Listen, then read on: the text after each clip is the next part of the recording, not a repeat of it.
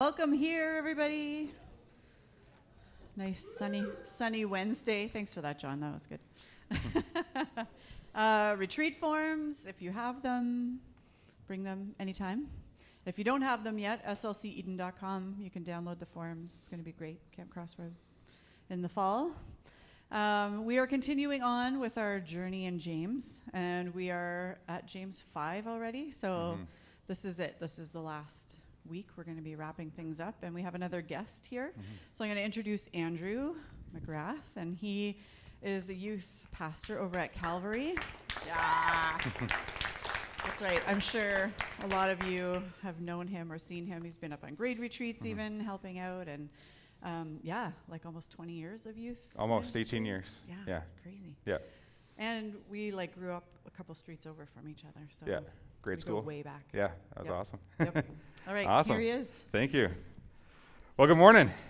It's awesome actually to see you guys awake this early in the morning. I used to have a hard time waking up early in the morning, and now I have 3 kids, 7, 5, and 3. So my idea of sleeping in now is I would have had my 3rd coffee by the time you guys are coming here this morning. My kids woke me up at 6 o'clock, which was a little later than yesterday, so that's good.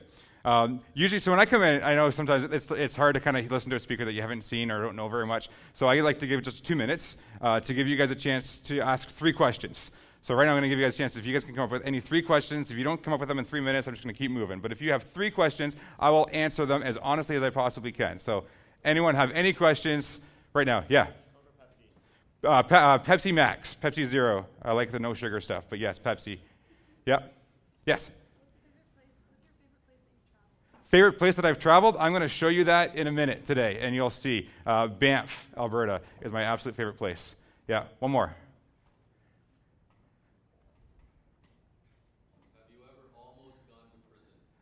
Have I ever almost gone to prison? No, I've walked through a prison.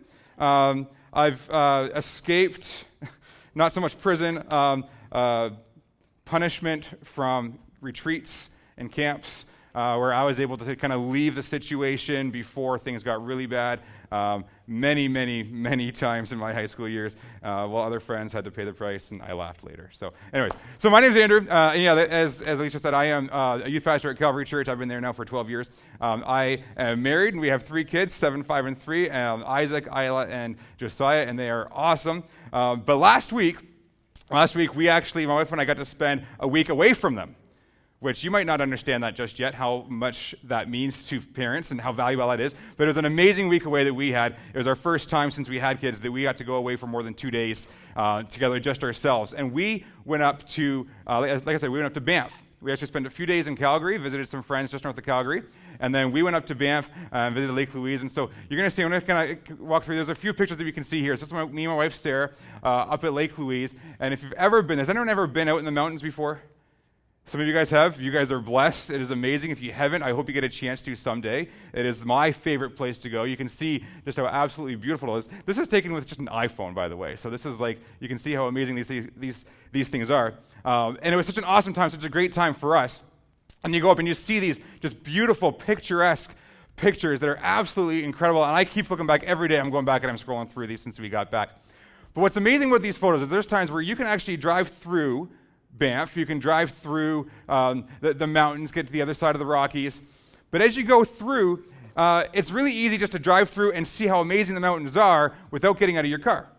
You can see it's awesome, it's great, and there's this level of amazing and beauty that you can see as you just drive through. But there's something about getting out of your car, and there's something about going a little bit further, taking a further step, pushing yourself a little bit further to kind of see, if you can pause here for a second, where you can see even more that you wouldn't see just by simply driving through. Or Lake Louise. Lake Louise, I've been up to Banff 3 times now. My first 2 times up there, we went up to Lake Louise, and we literally parked the car, walked over, got to the edge of the water, took a picture, took a selfie, hopped back in the car, and went back to Banff. That's how busy our time was.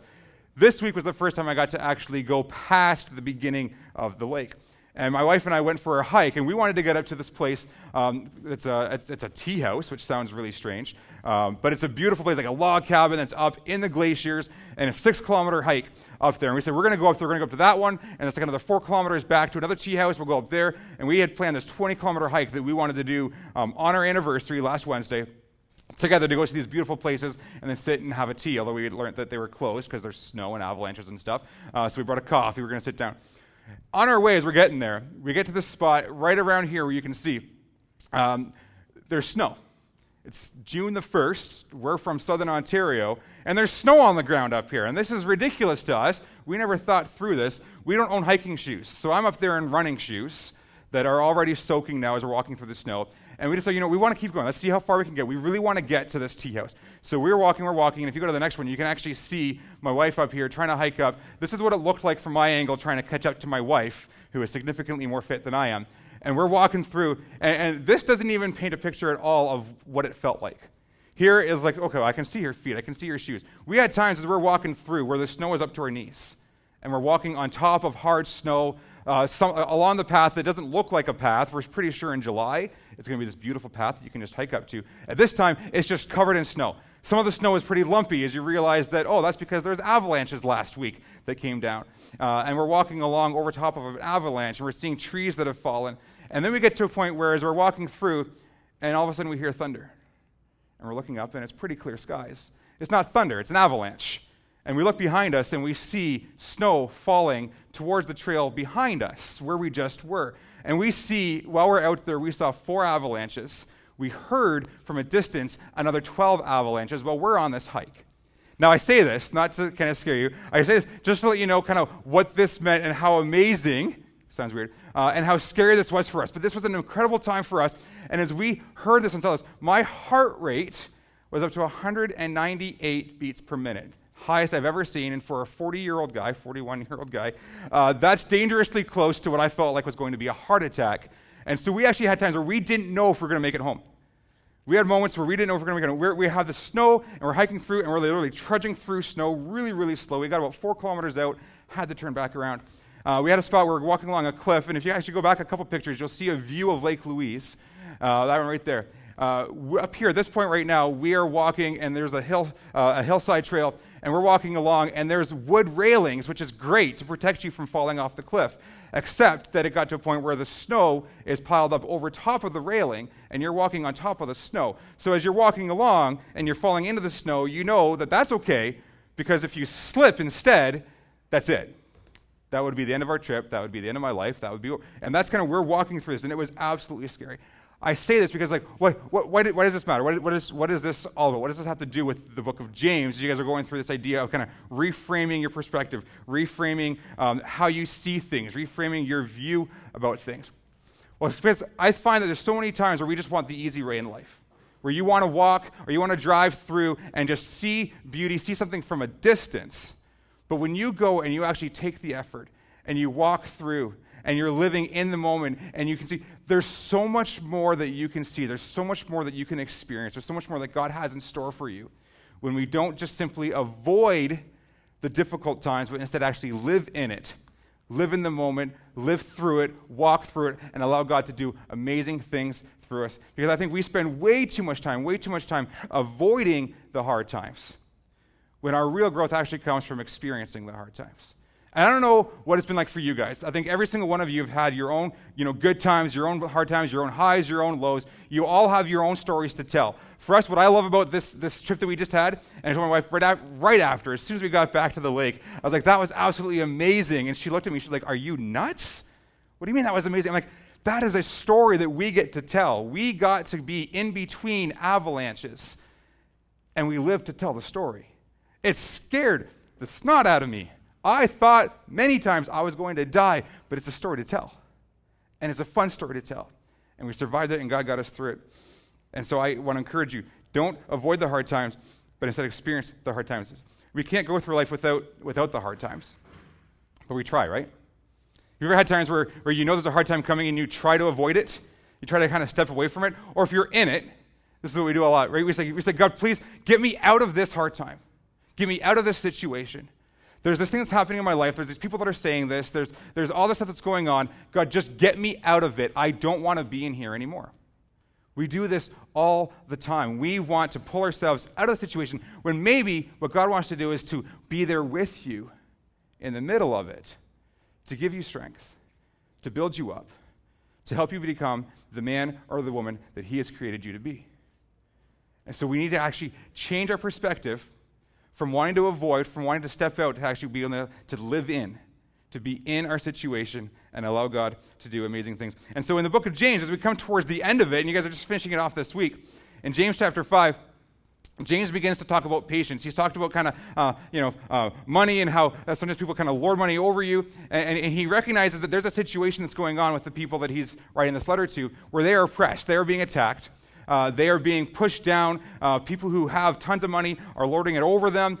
They have all this stuff going on. And he wants to speak into their situation, not pull them out of it, but speak into the situation. And here's what he says. He says in James chapter 5, verse 7, "Be patient, therefore, brothers, until the coming of the Lord.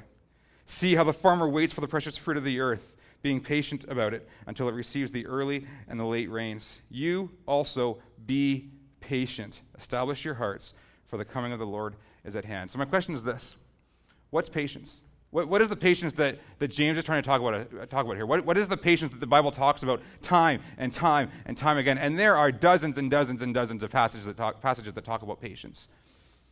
But what is that kind of patience? Is it the kind of patience where it's just like, I just need to kind of, trudge through as I'm waiting in line at Canada's Wonderland? Our youth group's going there on Saturday. We're excited. You wait 3 hours in line, and you get to go on the ride for 15 seconds, right? Is that what patience is? Or is patience something deeper than that? Is patience something that's not just kind of this long wait, and you have to begrudgingly walk through? Or is patience something that's like, it's something that you can actually actively live in, that you can be a part of, and say, I know this is difficult, but I know that God can push me through. I know that God can give me everything I need to get through this moment. And I know that there's going to be something better on the other side. Maybe in this lifetime, maybe not. Maybe it's just an eternity that we have a blessing that we get to look forward to. That's the kind of patience that he's talking about. But when you Google patience and you're trying to figure out what is patience really, it's really funny. When you Google something, sometimes you find truth, sometimes you find kind of half-truths. And so I found a few half-truths that I thought would be kind of fun to share. So a couple of things that I found about what patience is. One of those is patience is what you have when there are too many people around. Kind of idea where patience is like you want to say something, you want to do something. Nope, too many people. No, there's too many people. That guy's got a badge. Can't do that. Can't say that, right? There's that kind of patience. Patience, some people see as the ability to eat an entire lollipop without biting it. I've never done that. I don't think I've ever finished one of those like suckers or candies without ever biting it. Or patience, this is one that I kind of thought of. Patience is the one thing that everybody wants, but no one has time for. We all want patience, but we want it now. I used to always say, God, give me patience. Give it to me now. I want it now, right? I want patience now. Or there's this meme that I found, I call meme, where it says, Lord, bless me with patience. Not opportunities for patience, right? I've had plenty of those, and they don't seem to be working. Because I find when we ask for patience, God doesn't necessarily give you patience. He gives you the opportunities for patience. So I love this one where it's like, I don't want another opportunity for patience. I just want patience, right? These are the kinds of things that we think of, but what patience really is, what patience is talking about, it's experiencing the fullness, okay? The fullness of living in the moment. The fullness of life, all its ups and downs, and not trying to escape because it's difficult. Having patience is the ability to experience what's going on right now, good or bad, and trusting that God is going to get you through. Trusting that God has something more in store for you than what your situation is in this moment. It's having our eyes on Jesus through it all, right to the end, trusting that through all of it, that God is in complete control. We've just come through COVID. And I say come through. We're still kind of in it, right? Right? We're still kind of in COVID-ish. We know we're coming out. It feels like we're out of it, right? You guys are back here meeting here in person, which is awesome, right? Our youth group's going to Wonderland on the weekend, which is great. We've had our retreats with our group this year. It's been so awesome. There's so many things that we get to be able to do again, but we just traveled on the plane, and we had to spend 7 hours between the airport and the plane, wearing a mask and following all the protocols and doing all that kind of stuff. So we know we're kind of still that. But with that, you guys have learned and had many opportunities for patience. You've had this thing that's been so much of a struggle for so many people, and God has been able to push you through and help you through that. And I hope that in that time that you've been able to actually be able to develop this patience. But for some of you, it's more than that. That's just one aspect of where you've grown patience. For some of you, you've had things in your life that have been even more difficult than COVID. You've had family loss. You've lost loved ones. I know people who, at the beginning of COVID, lost a family member but couldn't really do a normal funeral. They weren't allowed people multiple people in a room together. So it's like their memorial was such a small service, and they couldn't allow so many people that they wanted, that they knew were a part of their lives, or where they waited like 3 months to have a funeral so that more people can be a part of it. Maybe for you, the hard time that you're facing is relationships. You've been struggling with relationships. There's been someone that you've really liked, but you just haven't felt the same thing back. Or you had a relationship and it was broken. Or you had friendships, and you've seen friendships, your friendship groups kind of shatter. You've seen people kind of block you out from their groups. I remember going through that in grade 12, where I had my friends in youth group, and I thought I was a part of the cool group. And then I learned that I wasn't. And I remember going through that, where it's like I thought I was a part of a group, and I saw them kind of just shun me to the side. Maybe that's where your patience is. That's where you're developing these hard times, these things that you're going through, but it's different for every single one of you. What James is saying here, and what James is reminding the reader and us, is that we need to be patient. We need to understand that there is more than just our situation going on. Not to avoid it, but to live in it. Put our faith not in our situation, to not put our faith in ourselves, to not put our faith in someone else, but to put our full faith and trust in God. And it's not easy to do, okay? I recognize that. It is not easy to have patience during these times. It's not easy to trust in God when you're trying to control things yourself, or when you've been leaning on somebody else for so long and they've broken that trust. It's not easy to do this. This is a difficult thing. That's why James says, right, for us, it's when we want to avoid it. He says, no, look, understand that this has been happening for years. You're not the only one to go through this. There are so many people who have gone through this. Look at them. Look at who it is. So James reminds us, he says here, as an example of suffering and patience, brothers, take the prophets who spoke in the name of the Lord. Behold, we consider those blessed who remain steadfast. You have heard of the steadfastness of Job, and you have seen the purpose of the Lord, how the Lord is compassionate and merciful. Maybe you've forgotten how God has gotten you through to this point.